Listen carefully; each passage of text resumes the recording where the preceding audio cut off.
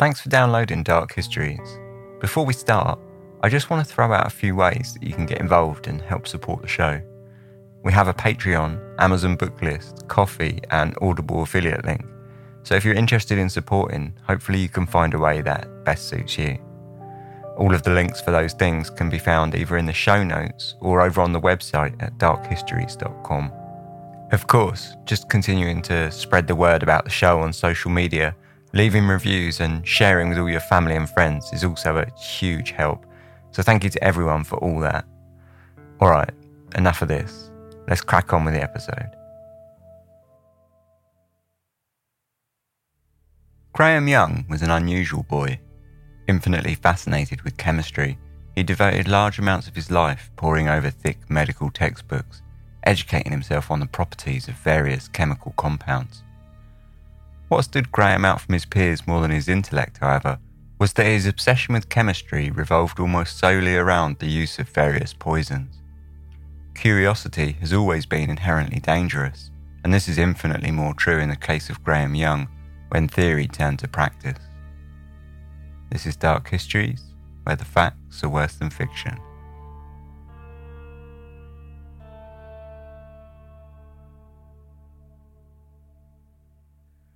Hello, welcome to Dark Histories. I think this is Series 3, Episode 19 now. This week is going to be a great episode, which I've had on the burner for absolutely ages, probably about 2 seasons now. And an episode that I came across a film, which I will explain more about later, because it's definitely worth a watch. But it should be a great episode. So before we start, of course, I just want to say thank you to all the patrons and everyone who supports. And thank you very much to all the new patrons. We got Mickey, Vivia, Lindsay, Carl, Joanna, Lee, Benjamin, great name, Matthew and Helen. Thanks very much to everyone for your support. It's really, really appreciated.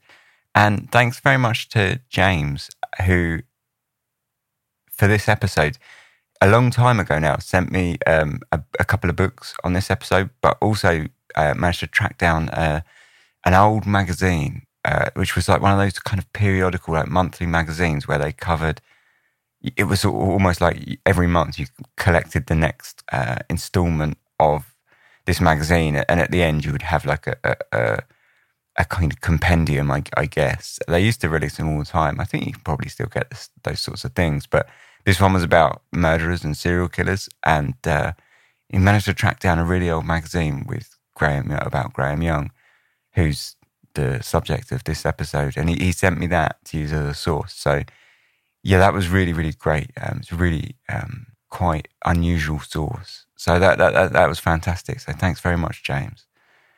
So without further ado, let's get going. This is Graham Young, the Tea Boy. As ancient as humankind itself, poisons have been used for millennia, and second only to a trusty sharpened tool, are amongst the oldest methods devised to cause and quicken death. Quickly morphing from an aid in hunting to a tool for murder, the origins of poisons used in homicides is impossible to track. In ancient peoples, secretive details on their acquisition, preparation and administration would almost certainly have led to a certain level of power gained over fellow members of their tribal societies. Shamanistic individuals were born, and inner circles of the dark secrets to an invisible killer were formed, passing down knowledge through generations. Documentation as far back as the Sumerians in 2500 BCE shows a society that worshipped Gula, a female deity of noxious poisons, followed by the Egyptians, whose kings both studied and succumbed to the effects of poison. The Veda, India's earliest records of civilization, include medical literature that form the foundation of Indian medical tradition. An entire chapter exists within devoted to toxicology, giving advice to physicians on poisons, including instruction to feed suspected food to animals. It is necessary for the practitioner to have knowledge of the symptoms of different poisons and their antidotes, as the enemies of the Raja, bad women, and ungrateful servants sometimes mix poison with food. The Greeks bought into poisons in a big way, with Medea, the priestess of Hecate, using poisons, whilst Olympias, mother of Alexander the Great, allegedly poisoned Alexander's rivals during his ascension to the throne. Socrates was executed using hemlock as a poison, mixed into a lethal drink, whilst the court of Areopagus, one of the most esteemed judicial councils in all of Athenian democracy, was assigned to process trials for cases that included poisoning. As times moved forwards, so too did the tradition of poison, and Emperor Nero of the Romans employed a woman named Locusta as his personal poisoner, assisting him in the assassination of his brother, mother, and a handful of wives. Poisoning using wolfsbane was so common an affair that the Emperor Trajan banned the growing of the plant in domestic gardens in an effort to stem the growing use of poisons for nefarious deeds, and in 82 BC, the first laws were drafted against the use of poisons in cases of murder. The Middle Ages saw the rise of the Italian poisoners, and a real golden age spawn amongst the people of the Renaissance. Murder by poison became so prevalent in political circles that the concept of a natural death in the highest echelons of society became a dark joke. The Borgias family, whose many esteemed members included popes, politicians, and the inspiration for Machiavelli's The Prince, were well-known arsenic poisoners, murdering their political rivals as they vied for power. In common usage, women began using poisons to dispose of their unwanted husbands, either to put an end to their tyrannical personalities or to expedite their inheritance. Medicine women, like the renowned Julia Tofana, who taught, supplied, and spread the use of poisons to the wives, are credited with aiding and abetting murders that number into the hundreds, if not thousands. A second golden age came with the dawn of the Victorians, as procurement became more accessible and the life of the common man more valuable with the invention of life insurance. Poison became a subtle, often untraceable method to carry out an unsavoury business. Many of the most famous poisoners, who carried out their work in order to kill systematically, now have names firmly noted into popular folklore and legend. In 1910, just as the golden age of poison was coming to an end, Dr. Crippen was hanged for his role after poisoning his wife and dismembering her body. As forensic science evolved throughout the 20th century, one might assume that poisons as a tool in murder might have fallen by the wayside, losing one of its key qualities as a stealth weapon, but that's not entirely the case. Despite being more traceable now more than ever, poisons continue to fascinate, fear, and in some cases, seduce with their power to plot, scheme and murder in such detached and clandestine ways, removing the natural barriers of more physical means. They are a great leveller, shifting power as the promise stokes fear and the practice meters out silent, often slow, and almost always painful death.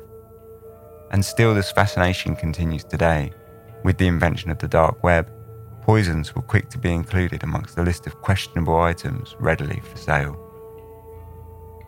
One individual who took an unhealthy interest in poisons was a young man named Graham Young, who took a hobbyist interest in chemistry and turned it into a psychopathic career of human experimentation. Graham Young was born in Neasden Hospital, North London, on the 7th of September 1947. He was the second child in his family. Winifred, his elder sister, was born 8 years prior in 1939. His father, Frederick Young, was a charge hand machine setter in a clockmaking factory, whilst his mother, Margaret Young, looked after Winifred. Just 3 months after the birth of Graham, however, she passed away on the 23rd of December after suffering from spinal tuberculosis. She died following complications when an abscess grew out of control at the base of her spine.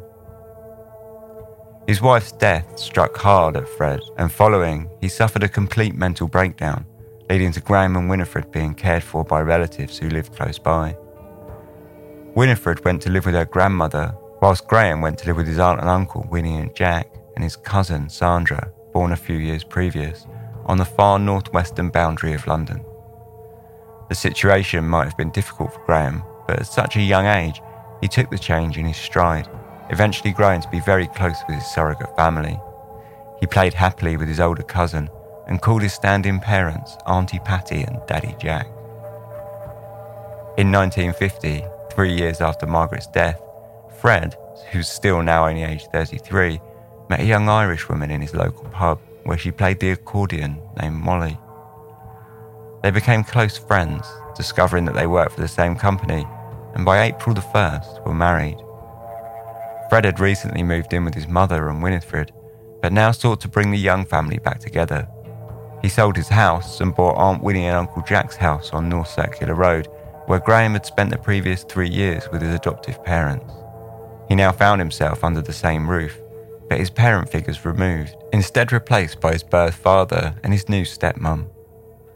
Graham would later point to this upheaval as the beginning of the bitterness that he felt for his stepmom, who was a strict, straight woman happy to exercise discipline on her new children. At 5 years old, Graham began attending Braincroft School, where he was seen as an average student, though his mathematical ability left something to be desired. Instead, Graham preferred the written word to figures and sums. He visited the library with his sister and tore voraciously through books. Though he was seen as shy, he would take part happily in the school plays, but never really made any close friends amongst his classmates. Instead, he could often be found in the park chatting to pensioners who sat perched, unmoving, on the public benches throughout the day. Whilst his relationship with his stepmother was rocky at times, it was positively stone cold with his father, who always treated him with an unemotional distance. Their relationship was often described as formal, and his uncle, who was close friends with Fred, often theorised that Graham's father blamed Graham in some way for his mother's early death. When he was aged 9, things started to go slightly off the rails for Graham.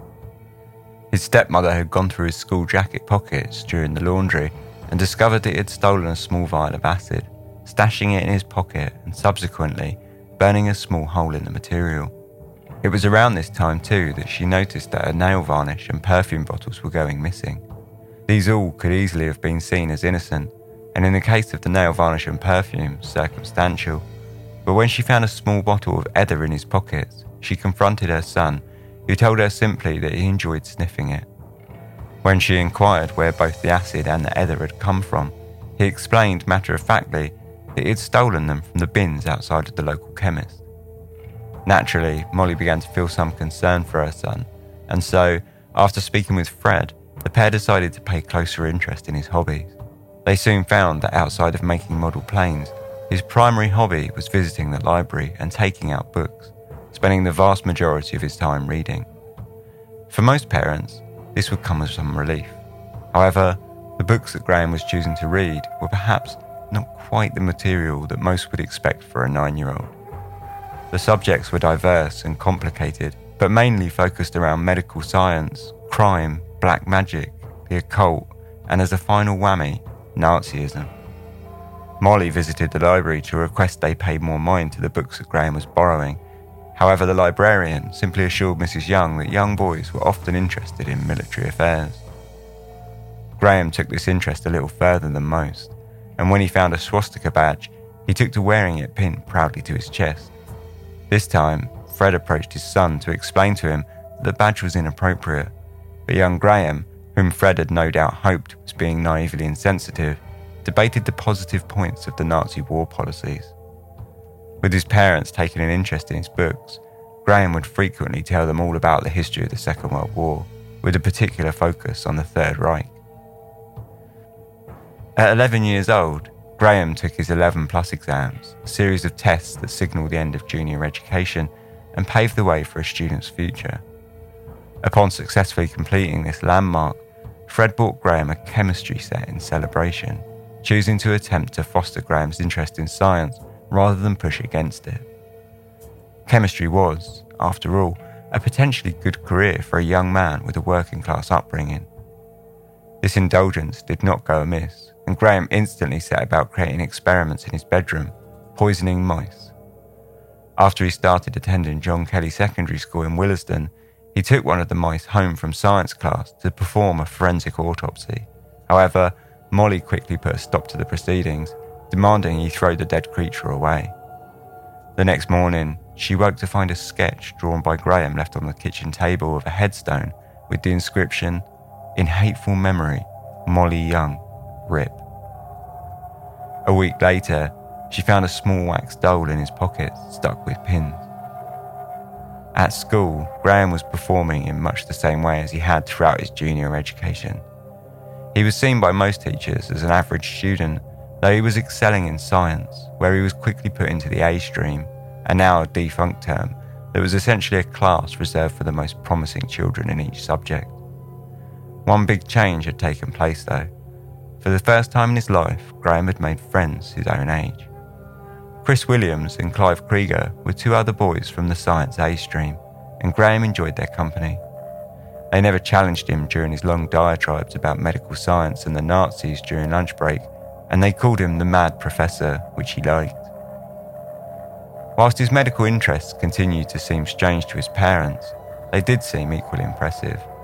Graham had by now adopted a party trick, taking it upon himself to diagnose illnesses for family and friends, suggesting courses of medications and explaining possible side effects, which, whilst unusual, did have its uses.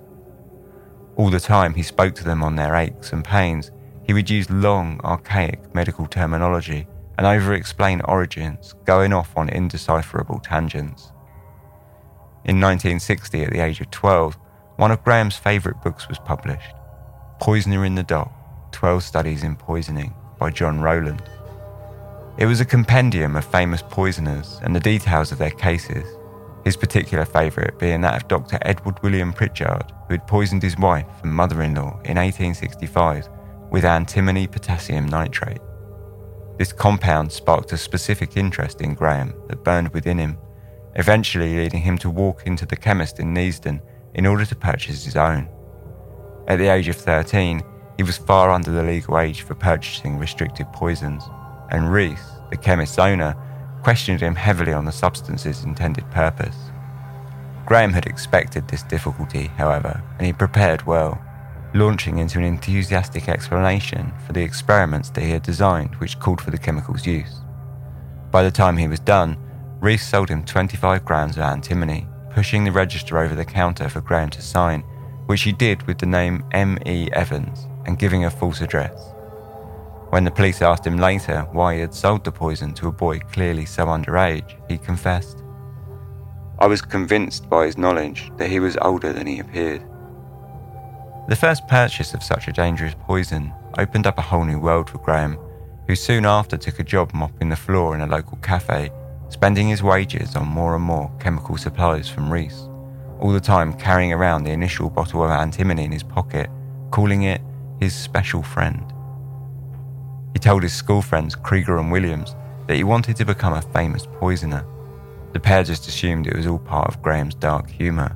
In fact, they dismissed these grand announcements by Graham with such ease that despite Graham openly talking about poisons and their effects at every opportunity, they both overlooked the events that would follow to an unbelievable degree. At school, the relationship with his two friends had started to grow a little less stable. Chris Williams had started to hang out with a different boy, and when Graham noticed the two walking together at lunch, he grew angry toward Williams, challenging him to a fight. Graham, slightly out of shape and relatively weak, promptly got opened up by Williams. The fight ended before it started, with Graham sitting in the dirt, humiliated. The following Monday, 1 week later, Williams was sent home from school after vomiting violently, and though his recovery was relatively quick, he soon fell ill again just days after his return.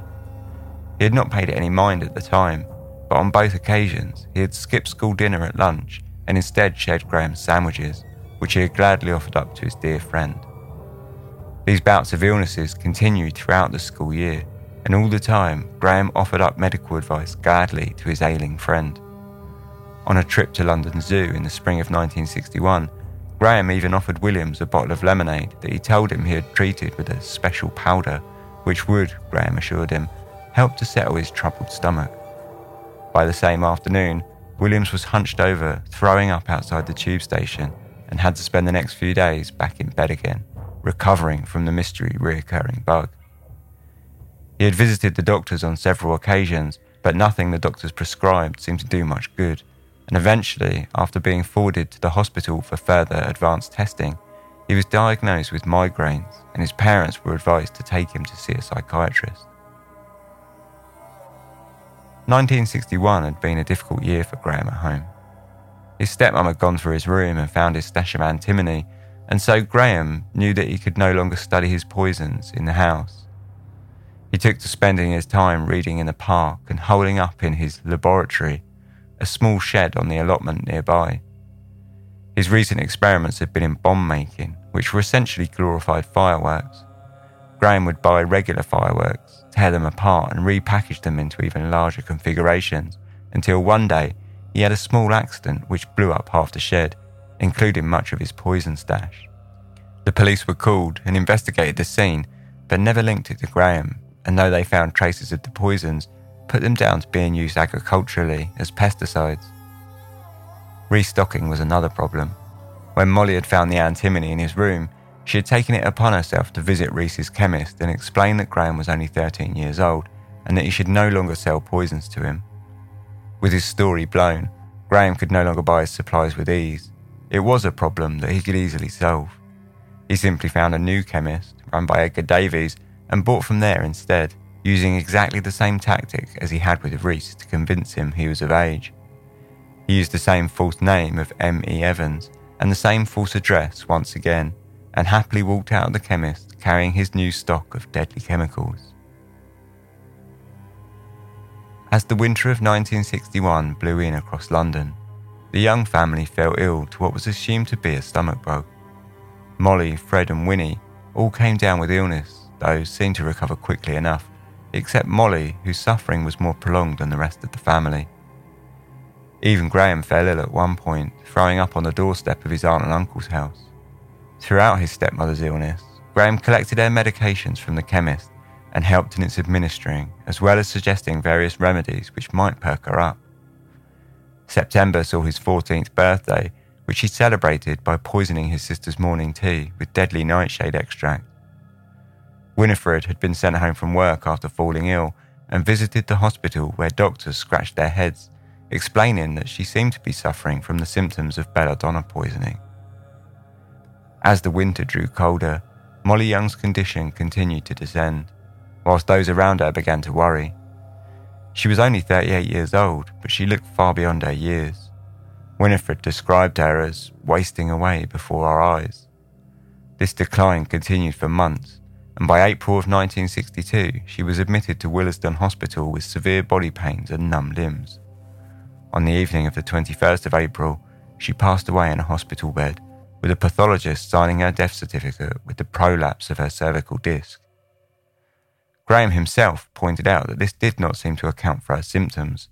Whilst consoling his father, he heavily recommended that her body should be cremated, which his father apathetically arranged for the 26th of April.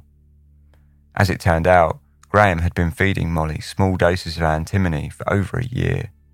He had intentionally kept the dosage low to maintain a constant sickness without killing her.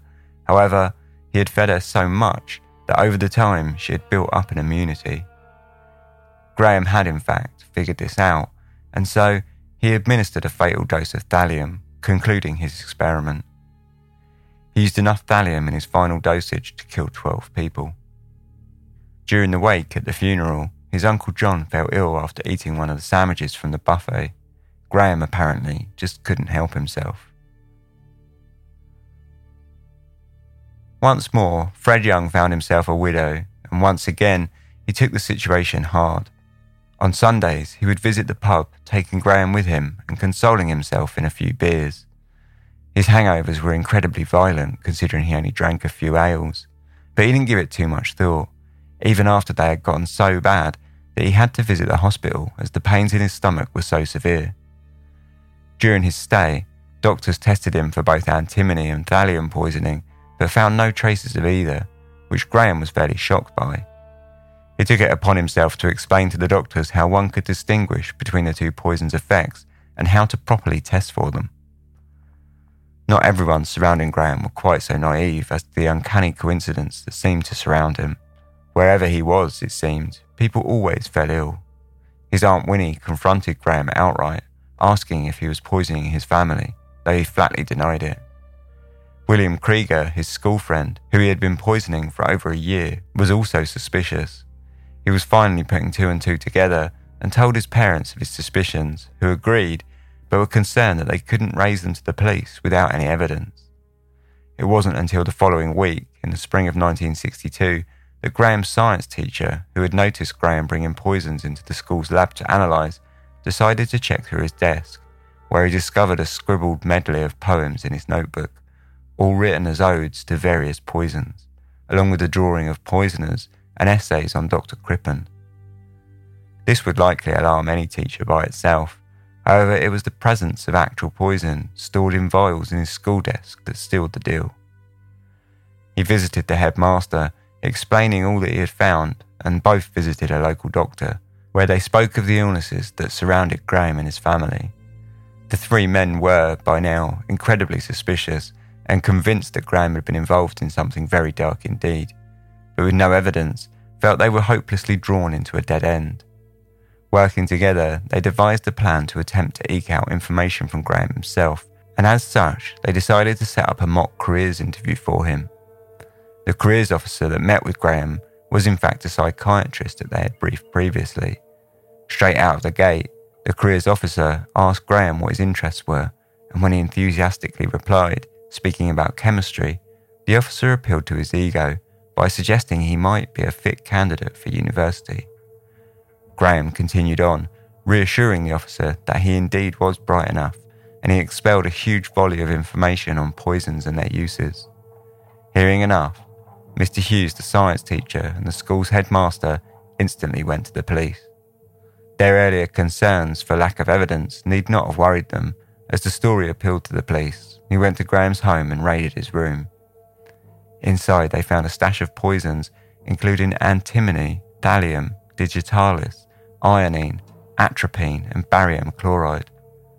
That evening, they caught up with Graham at his aunt's house, where they promptly arrested him on suspicion of malicious administration of poisons and took him to nearby Harlesden police station. Graham was an easy suspect, and he quickly gave a full written confession, at least as full as he felt was appropriate. I have been interested in poisons, their properties and effects, since I was about 11. I tried out one of them on my friend, Chris Williams. I gave him 2 or 3 grains at school. I think it was probably on a cream biscuit or cake. He was sick after taking it. Later, I gave him other doses, always on food. After that, I started experimenting at home by putting sometimes 1 and sometimes 3 grains of poison on prepared foods which my mother, father and sister would eat. I must have eaten some of the poisons myself occasionally, because I became sick as well. After eating the food, all of my family was sick. By September of last year, this had become an obsession with me, and I continued to give my family small doses of antimony tartrate on prepared foods. One morning at the end of November, I was getting ready to go to school when I saw my sister's cup of tea on the dresser. I put 1/10 of a grain of belladonna in the milk and left for school. That night, my mother told me my sister had been ill during the day. She had told me what the symptoms were, and I knew it was the effect of the belladonna. I gave some of the remainder to Williams. On occasions, I have also put antimony tartrate solution or powder on foods at home which my mother and father have taken. My mother lost weight all the time through it, and I stopped giving it to her about February of this year. After my mother died on the 21st of April this year, I started putting poisons at home in milk and water and food. As a result, my father became ill and was taken to hospital. I then realised how ill he was. I cannot think of anyone else that I've given poison to. I knew that the doses that I was giving were not fatal, but I knew I was doing wrong. It grew on me like a drug habit, except it was not me who was taking the drugs. I realised how stupid I have been with these poisons. I knew this all along, but I could not stop it. Graham's confession had some glaring holes, but he was right about one thing. His father had really been critically ill in hospital. In fact, Graham's arrest essentially saved his life, as doctors later found out that he was a single dose away from death. After his confession, Graham was officially charged with poisoning Fred Young, Winifred Young, and his friend Chris Williams. Amazingly, this news came as a shock to most of his family, who said that whilst they had harboured some suspicion towards Graham, they just couldn't bring themselves to believe a 13 or 14-year-old could poison his own family.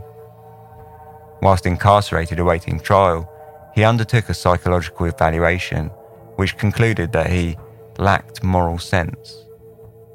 During this examination, he told the psychiatrist that he missed his antimony and the power that it gave him. Graham's trial was quick. He pleaded guilty on all counts, and as such, much of the trial concerned itself with exactly what to do with the young man. The entire report of his medical examination was read out as evidence, whilst the prosecution attempted to build a case to have him imprisoned in a maximum security hospital. He is obviously highly intelligent, but his emotional responses are slow, and he has never exhibited the slightest distress in relating the instances of poisoning. Indeed, he seems to experience emotional satisfaction in doing so, and particularly in revealing his intimate knowledge of the toxicology of the various drugs concerned. His attitude to the whole matter was unrealistic, and he did not seem to be able to appreciate that he had indulged in acts for which he deserved any serious reprehension. He told me of his great interest in drugs and their poisonous effects, but was unable to reveal any reason for such interest. He said he had no grievances against any of his relatives or his friend, and indeed, though he loved them quite well, it just seemed that they were the nearest people to hand for his purpose. There is no doubt in my mind that this youth is at present a very serious danger to other people. His intense obsession and almost exclusive interest in drugs and their poisoning effect is not likely to change, and he could well repeat this cool, calm, calculating administration of these poisons at any time.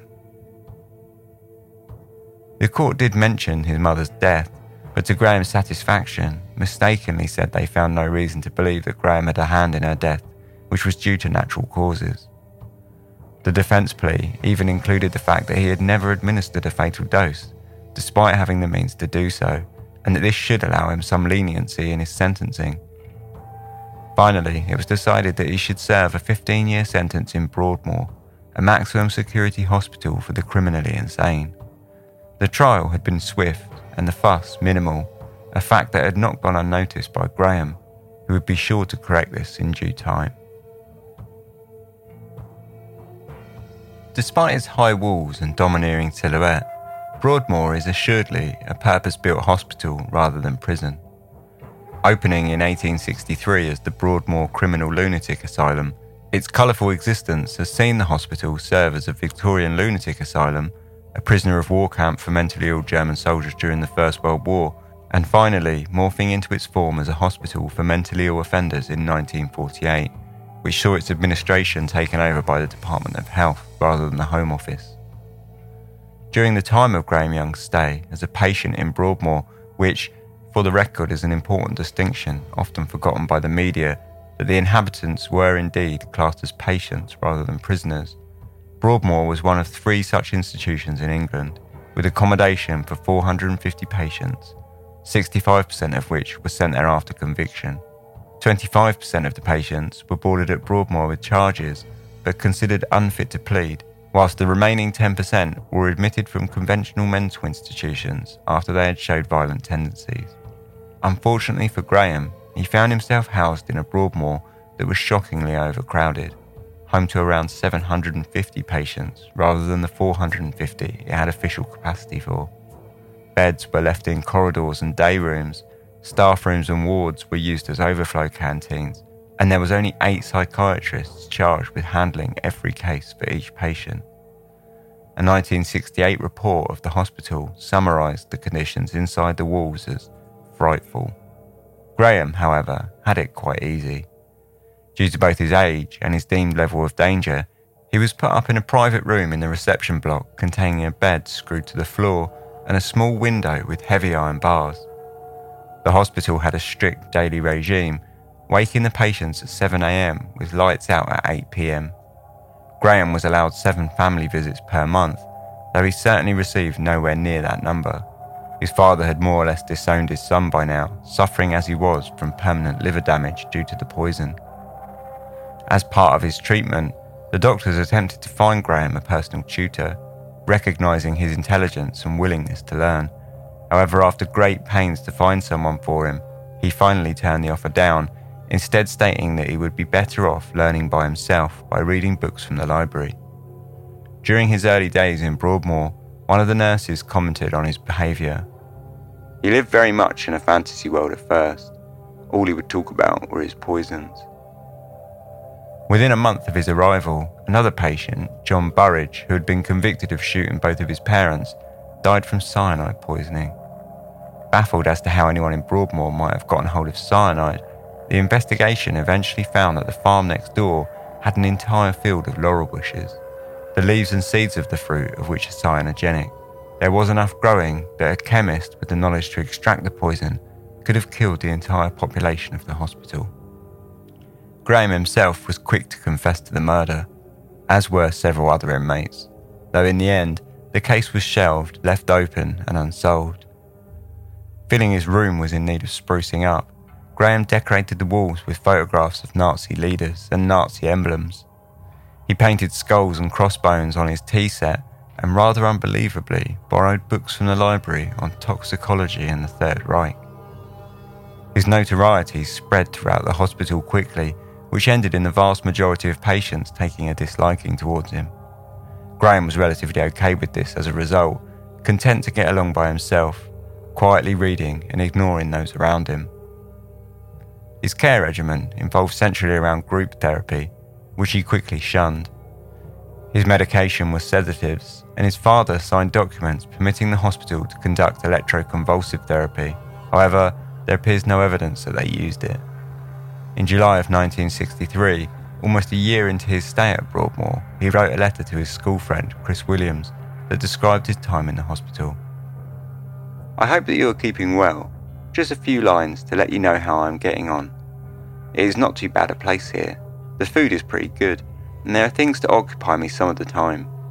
There is a television set to watch at night, and the wireless to listen to during the day. There is also billiards and snooker, etc.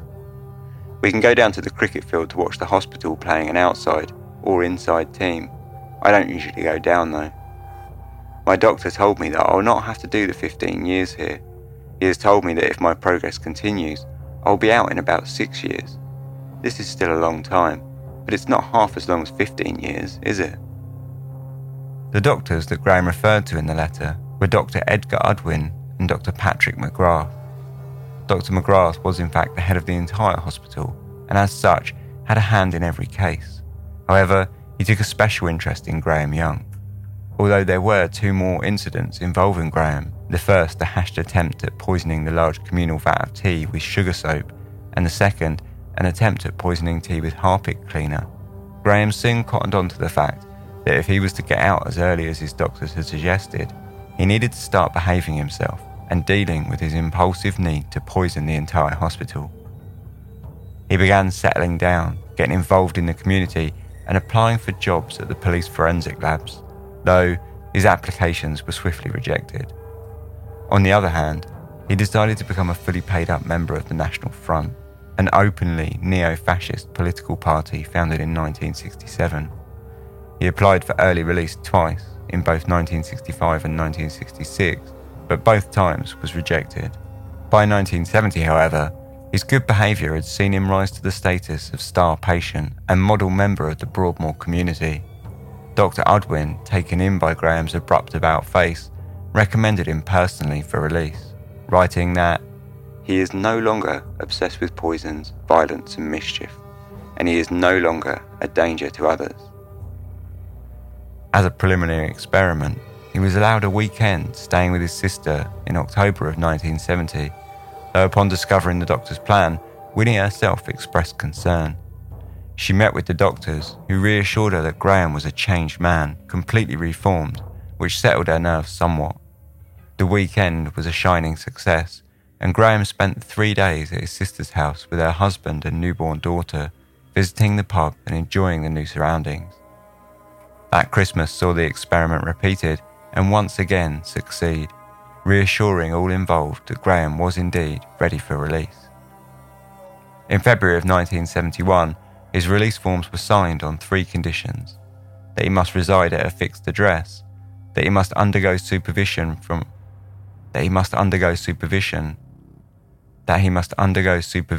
a probation officer, and that he must regularly attend a psychiatric outpatient clinic. On Thursday, the 4th of February 1971, 9 years after his trial, Graham Young stepped out of Broadmoor a free man, deemed by the hospital doctors as fully recovered.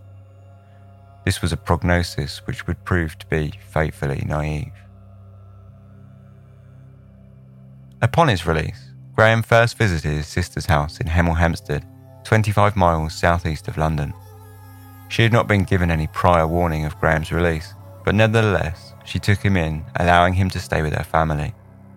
They quickly found out that Graham's new tirade was against the IRA, a group which he insisted should be dealt with the same way the Nazis dealt with Warsaw. Innocents may die in the process, he conceded, but at least the IRA would be dealt with. In much the same way he would pace around lecturing his family on the Third Reich, he now did the same thing with his new political obsession. The living situation with his sister was fine, but Graham, far from becoming institutionalised, craved his independence. He took it upon himself to seek out new accommodation, taking up a bed in a hostel in Sippenham, west of London, whilst signing up with the Employment Exchange in order to try and find himself a job. Whilst he was attending the training centre, he made friends with Trevor Sparks, a fellow attendee at the Exchange, who lived nearby to Graham's hostel. Soon after the pair began hanging out, Trevor began falling ill, suffering severe abdominal pains and vomiting. Graham suggested he drink wine to help, happily offering him a glass from his own bottle. As Trevor's mystery illness continued without improvement, he was eventually hospitalised and diagnosed with some sort of muscle strain. In April 1971, much to Sparks' luck, Graham applied for a job in Bovingdon, Kent, nearby to his sister's house. The position was in the storehouse of John Hadland Limited, an optical and photographic instruments manufacturer, and on his application he wrote, "I previously studied chemistry, organic and inorganic, pharmacology and toxicology over the last 10 years, and I therefore have some knowledge of chemicals and their usage." It was perhaps a little misleading, but probably more upfront than most might include.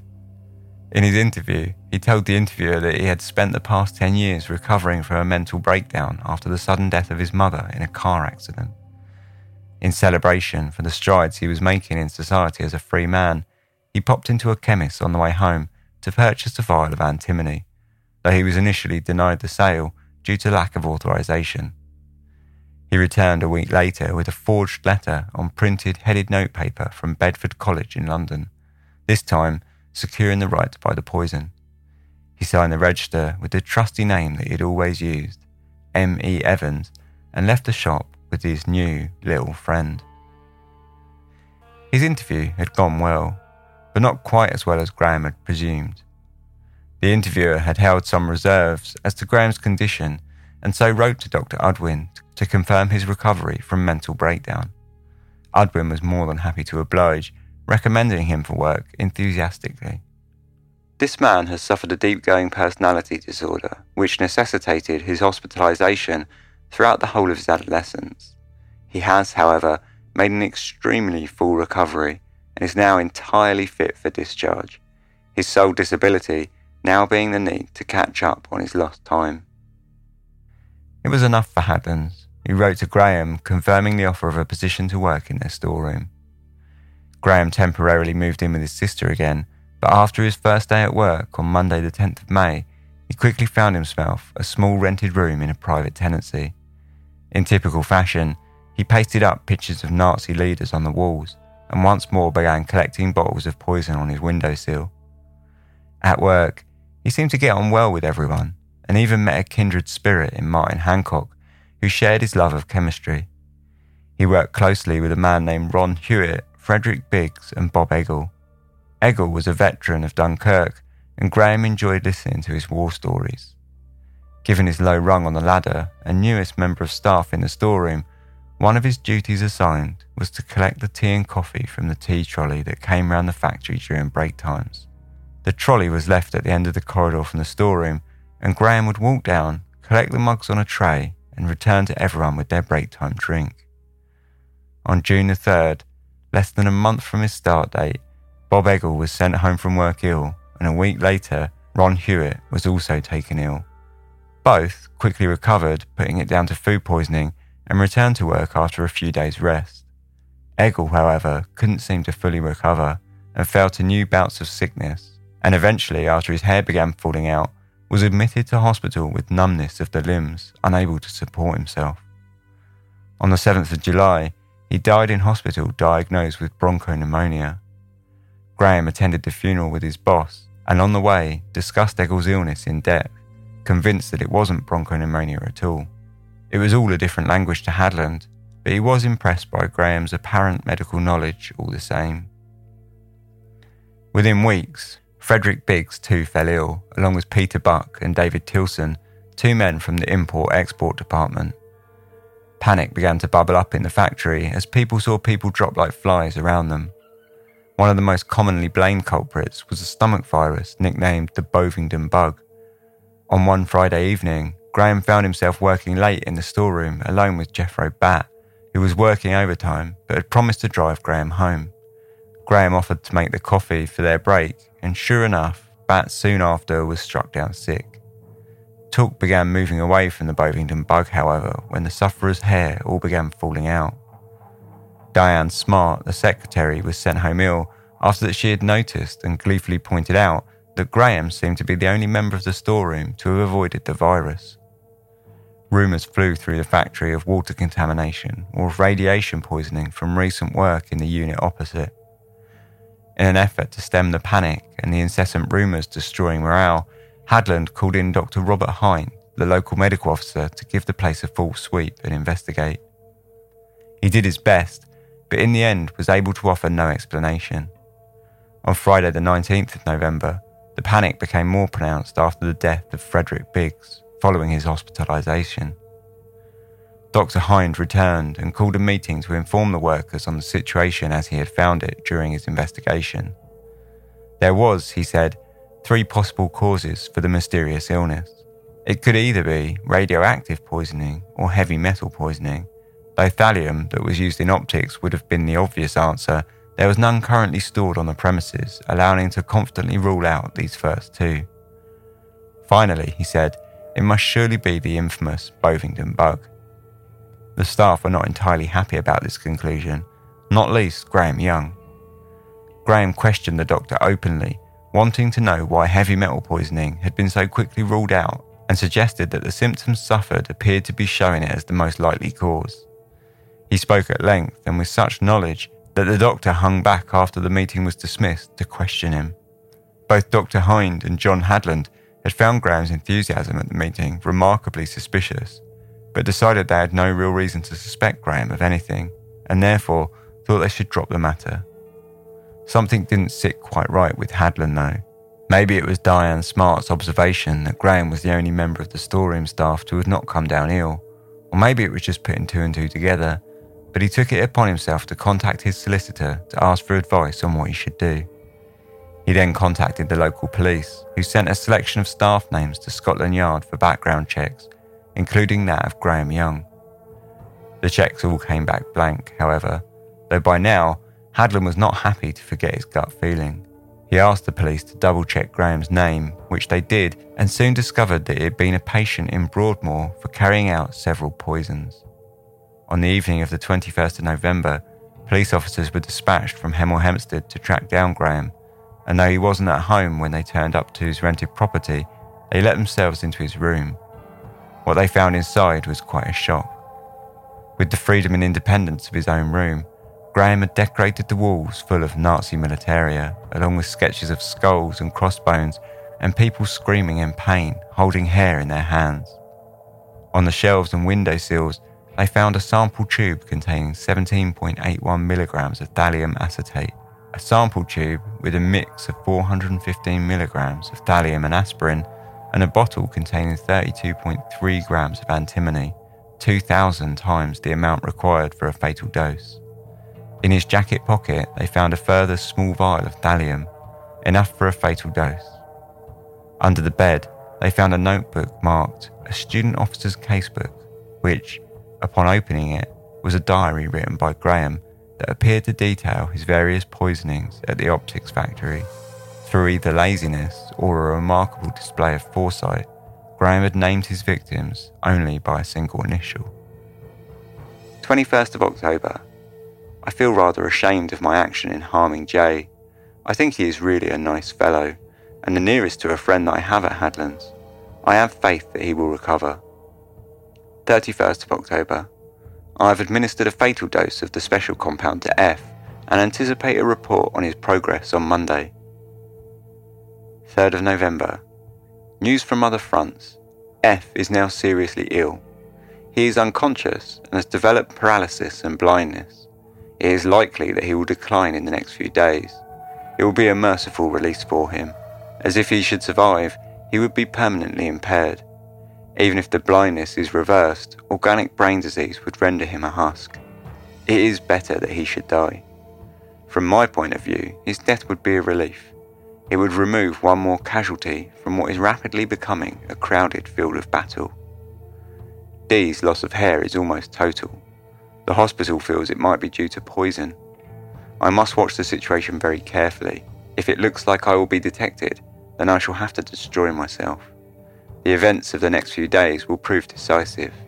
They will point either to my continuation to live or my destruction by my own hand. If I were detected, I would have to follow the maxim, those who live by the sword, die by the sword. 17th of November. The latest news from the hospital is that F is responding to treatment. He is being obstinately difficult. If he survives a third week, he will live. That could be inconvenient. I am most annoyed. He is surviving far too long for my peace of mind. F, it turned out, was Frederick Biggs, who died 3 days later after this entry. Detective Superintendent Harvey sat in the station reading this bizarre diary, attempting to correlate names with initials, waiting for Graham to be tracked down. As it happened, Graham was visiting his father, and when the police knocked on the front door to inquire after his whereabouts, he gladly stepped aside to reveal Graham in the kitchen. As he was taken out to the squad car, Graham asked the arresting officer, "Which one are you doing me for?" He was taken to Sheerness Station, where he was collected by Chief Inspector Kirkpatrick and taken back to Hemel Hempstead Station. During the journey, Graham spoke openly with Kirkpatrick about the poisoning, intentionally keeping exact details vague, knowing that everything he told him would be useless as evidence. When he was asked for more details on his victims, he told the officer, "The whole story is too terrible. You would be disgusted and amazed." The pair arrived back at Hemel Hempstead Station at almost 7 a.m, by which time Harvey had read the entire diary and now wanted answers from Graham on who the initials were. Graham insisted, however, that the whole thing was merely a work of fiction. He pressed the police that he had no motive and that no one even knew the names of the poisons he was supposed to have used. The next evening, however, he began to open up. He told the questioning officers of his mother's murder and boasted of how he had gotten away with the perfect crime. He told them of Sparks' poisoning directly after his release from Broadmoor and of his colleagues at Hadlands. When asked for his motive, he told them, "I suppose I had ceased to see them as people, or, more correctly, a part of me had. They became guinea pigs." When they asked him if he would write and sign a written statement of guilt, he simply laughed at the officers and refused. The following day he was charged with the murder of Biggs, though in fact the police had no decisive evidence to pin him to the crime. They were working on it though, ordering both the exhumation of Robert Eggles' ashes, and for both these and the internal organs of Biggs to be sent to the Metropolitan Police Forensic Science Laboratory for analysis. 10 days later, the results were returned, confirming that traces of thallium were found throughout Biggs' digestive organs, as well as in his muscle and bone matter samples. In Eggles' ashes, 9 milligrams of thallium was found to remain, leading to police charging Young with a second murder. On the 4th of December, he was further charged with GBH by the administration of poison on Diane Smart, Peter Buck, Ronald Hewitt and Trevor Sparks, and he was transferred to Brixton Prison, where he was kept in the sick wing to keep him away from other prisoners due to the threat that he caused others. Here he had to sit awaiting his trial. This time, Graham Young was quite sure he would cause more of a fuss and garner far more attention than his previous trial. Following his arrest, the press were happily metering out Young's famous poisoner fantasy, calling him Dr. Death, the Poison Boy, and likening him to Adolf Hitler, who they called as his idol. Interviews from Chris Williams, his first victim and school friend, gave further grisly details, much of which wasn't true at all. Still, it appeased Graham, who had chosen the photograph of himself, that he wanted the papers to run with their stories. In his first trial, he had pleaded guilty, leading to the whole thing being wrapped up instantly. This time, he aimed to draw it out as long as possible. In a letter to his sister, he pressed his innocence, calling the whole thing an unfortunate episode. "I do not know what you've been told of this affair, but it appears that the family have already tried and judged it. I need hardly add that this is a trifle distressing." His trial opened on the 19th of July, and Graham immediately pleaded not guilty on all counts against him. Much to his satisfaction, his diary was read out in full during the morning's proceedings, which the press immediately jumped on, calling it the Diary of Death. For the benefit of the jury, Graham continued to insist that it was nothing more than a work of fiction that he had written based on a poisoner who had decided to murder his work colleagues. "I am interested in developing my somewhat stilted style as a narrative writer," he told the courtroom. The diary had 2 pages torn out, and when questioned what they were, he told them that he was unhappy with his writing style and thus had made many mistakes in earlier drafts. He said that he was a stockpiler, hoarding poisons, but not having any intent to use them, and of how his interests, which he likened to those of a collector, were being used against him by the prosecution. When asked about his conversations with police, where he had admitted guilt, he told them that he had given the police a plausible set of answers in trade for food, sleep and clothing. His demeanour in the dock was, the whole time, cool and calm, projecting an air of indifference and almost inconvenience. When the prosecution asked him why he was so calm, he responded, "I do not feel particularly calm, Mr. Leonard, but I am not a person who manifests a great amount of emotion." His performance, however, was fooling no one. On the 29th of July, after being excused for only 1 hour, the jury returned a guilty verdict on all counts, except those against Sparks and Buck, which they thought had insufficiently clear evidence. Graham Young was sentenced to life imprisonment. He was immediately transferred to Parkhurst Maximum Security Prison on the Isle of Wight. In a final act, he assured the courtroom that prison would be a much better place for him than a return to Broadmoor. Graham Young served 18 years of his life sentence before being found dead in his cell on the 1st of August 1990. His cause of death was found to be a heart attack, and though he had been relatively young at the age of 42, dying 2 weeks before his 43rd birthday, naturally suspicions of suicide were immediately launched. However, natural causes were officially recorded, though his file does remain open. Following a second guilty verdict, the Young case prompted an inquiry into the system of care, treatments and releasing of mentally ill offenders, which saw the expansion of secure mental health hospitals throughout the country. Whilst there is nothing mysterious about the case of Graham Young, it is remarkable in Graham's cool and calculated demeanour throughout, along with the dedication to carry out poisonings from such an early age. In retrospect, it seems more remarkable that he was able to fool so many people throughout his career as a poisoner, either in their failings to link Graham to the mysterious illnesses that so many around him were suffering, or in his act to the doctors of Broadmoor, who were convinced of his immaculate recovery.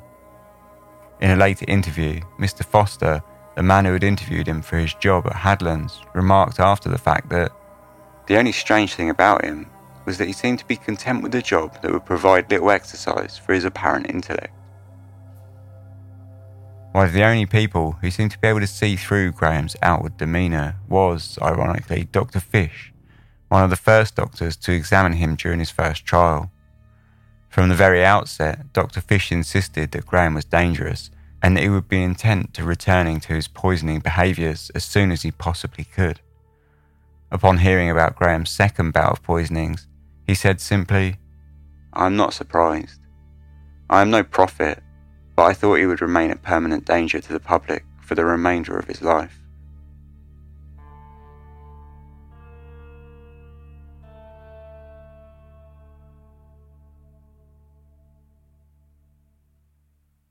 So that was the story of Graham Young. Like I say, it's one I've been sitting on for a really long time, and it's a story which I saw in a film at first, which is really worth watching. So I'll talk about that in a minute after these short ad breaks. Forbidden history, grisly ghosts, monstrous cryptids, and harrowing folklore dominate Japan's history and culture.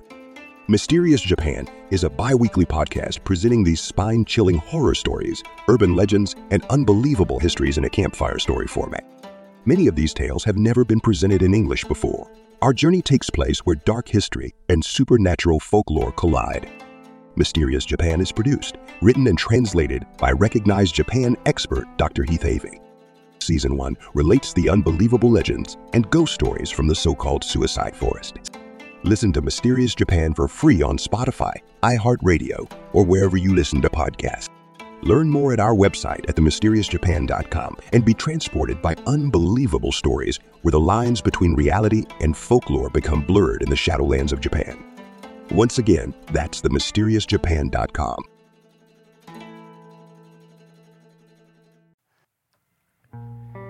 Thanks for listening to Dark Histories. This podcast is entirely independent and funded by myself and listener support. So in order to do that, I need to run a few ads. Our long-time advertising partner is Audible, and the reason I've stuck with them for so long is that they offer a service that I actually use and enjoy myself. And I do think it actually offers value to people like myself who enjoy podcasts. If you're unaware of what Audible is, it's an audiobook subscription service which charges a monthly fee in return for 1 credit, which you're free to spend on any audiobook you like. The catalogue is huge, multilingual, and covers everything from fiction to series of lectures. They have an iOS, Android, and web app, and if you use more than one, they all sync up together so that you can listen on any of your devices without having to skip about. If you ever feel like you want to take a break from the subscription, you can do so, and you get to keep all your previously bought books. And when you get into a drought, you can just fire it up again and start gaining credits seamlessly.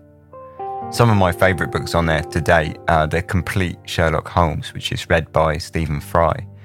And they've also got the original Exorcist book and just a huge history back catalogue. And I've really enjoyed all of those, basically. So if this sounds like something you might be interested in, head over to audible.com/dark histories, and that's dark histories all one word. And you can start a free trial that offers a monthly subscription with 1 free credit so that you can instantly pick an audiobook of your choice. If at the end of the trial you feel like it's not really for you, you can just cancel it and it's cost you nothing and you get to keep your free book. So once again, that's audible.com/dark histories, or you can find the link in the show notes. So earlier I mentioned listener support, and there are a ton of ways that you can get involved and support Dark Histories. The main way is to become a Patreon patron. If you listen to a lot of podcasts, I'm sure you're familiar by now, but for those not so much, Patreon is a way to make a monthly pledge in return for some small perks. On the Dark Histories Patreon, I set my pledges as low as I can, really, with options for $1, $3, and $5 per month. And for that, you gain things like early access episodes without these horrible ads, PDF notes, and resources that I make and find during my research for each episode. There's also access to the live stream archives and more. So if you enjoy the show and you think it's worth it to you, hop over to darkhistories.com and you can find all the ways that you can support, including our Patreon, or just check out the links in the show notes. If none of that appeals, then sharing it around with all your friends and family is equally as helpful and just as much appreciated. So if you're here, then thanks so much for not skipping the ads with that 30-second skip button and giving my hard sell a listen. I'll let you get back to the episode. Cheers.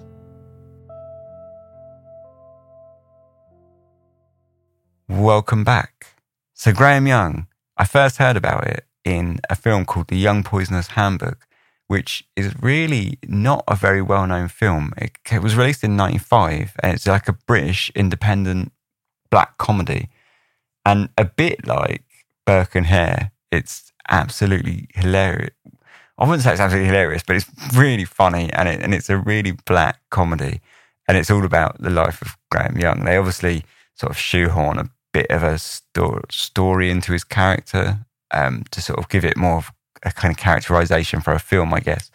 But otherwise, it's relatively sort of on point, actually, and accurate. And it's well worth tracking down if you can find it.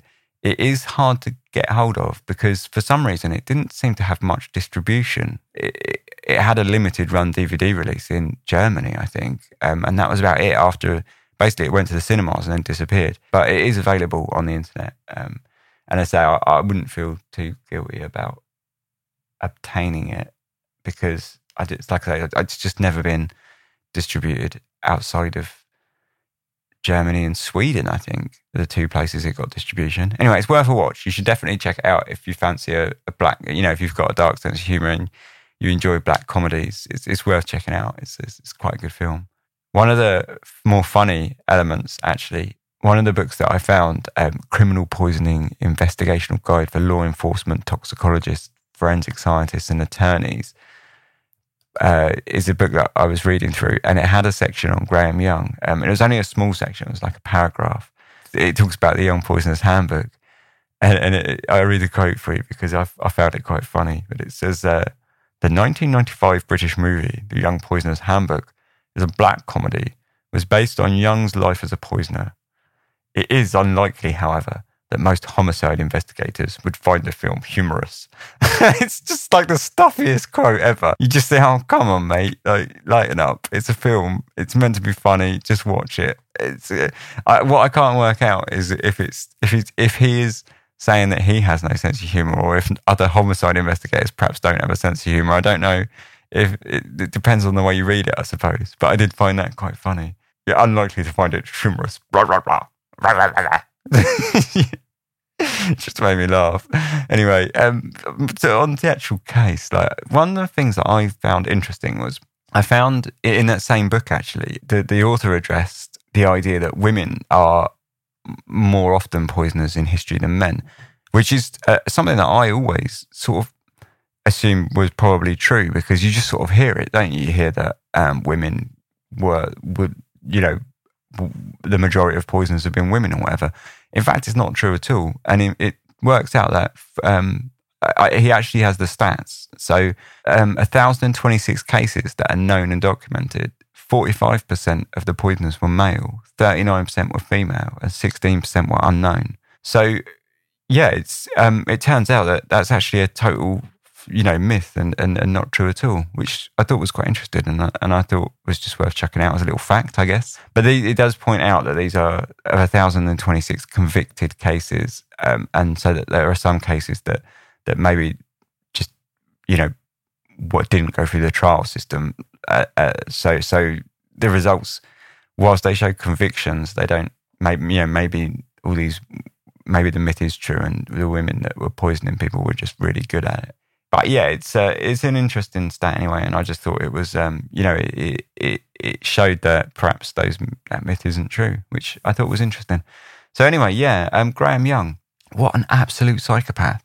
He's, I think, probably the most detached sort of psychopathic person that we've covered on Dark Histories, as far as I can sort of tell. He just seems so cold. I mean, we've definitely covered a few psychopaths on Dark Histories, but Graham Young, to me, just seems so detached and so cold. And from such an early age, like at 9 years old, he's obsessed with Nazis, wearing swastika badges and talking about wanting to become a famous poisoner, which is an interesting idea in that people are not born murderers, they become murderers, or there is, I suppose, that question, nature versus nurture kind of thing. Are people born murderers, or is it something that they become over time? But at 9 years old, you feel like he didn't have much time to become a murderer. I mean, I suppose he was exposing himself to materials in the books that he was reading that kind of stoked the interest. But at such an early age, you just wonder. I don't know, because I still think it's nurture rather than nature, but I found that interesting, that at such a young age, Graham Young was so obsessed on murdering people. Sadly, I guess, you could say sadly for him. I mean, I think he was a pretty nasty, brutal piece of work, to be honest, but you could say that sadly for him, he does seem to be driven by an obsession that he couldn't control, because when he went to Broadmoor, he was poisoning people in really crass ways, sort of just dumping sugar soap into a vat of tea. When you look at his other murders, they were very calculated, metering out small dosages, and correct dosages to people so that he could kind of control everything about what was going on. But in this case, he just dumped a whole vat of sugar soap into a vat of tea. He became quite crass in his attempts to poison people, but it just goes to show that I think he was really obsessed. Although you could say, how did he pack it in if he did pack it in? Because like I say, he wanted to get out of Broadmoor, and so he quickly started behaving well then for quite a few years. So was his obsession actually driving him, or was he just a nasty, nasty piece of work? I don't know. It's hard to tell, isn't it? But, you can assume that at least an element of it was his obsession that was driving him. It's quite sad in a way. But like I say, I do think, actually, I think when it comes down to it, he knew what he was doing, and I think he could have stopped if he really wanted to. I think he could have controlled himself. I think he chose not to control himself and allow himself to poison everyone that he possibly could. So yeah, it's an interesting story with Graham Young. So yeah, that's pretty much that episode. There's not too much for me to talk about here. I mean, you've sort of just heard it all. So I'm going to leave that one there for now and let you guys get on with your day. Thanks very much for listening. If you would like to contact me, you can do so various different ways. If you go to darkhistories.com, check out the links in the show notes. You'll find all the ways in which you can contact me. If you go onto the website, you'll also find all the ways in which you can contact me. You'll also find all the ways in which you can support the show. So yeah, if you would like to do that, please go ahead and do so. It's very much appreciated. Thanks very much for listening. If you enjoyed it, please do think about leaving a review and sharing it around with, on social media, friends and family, those sorts of things. Thanks very much. I will see you all next week for a live stream, or 2 weeks for a new episode. Thanks very much for listening. Have a great couple of weeks. Stay well. Sleep tight.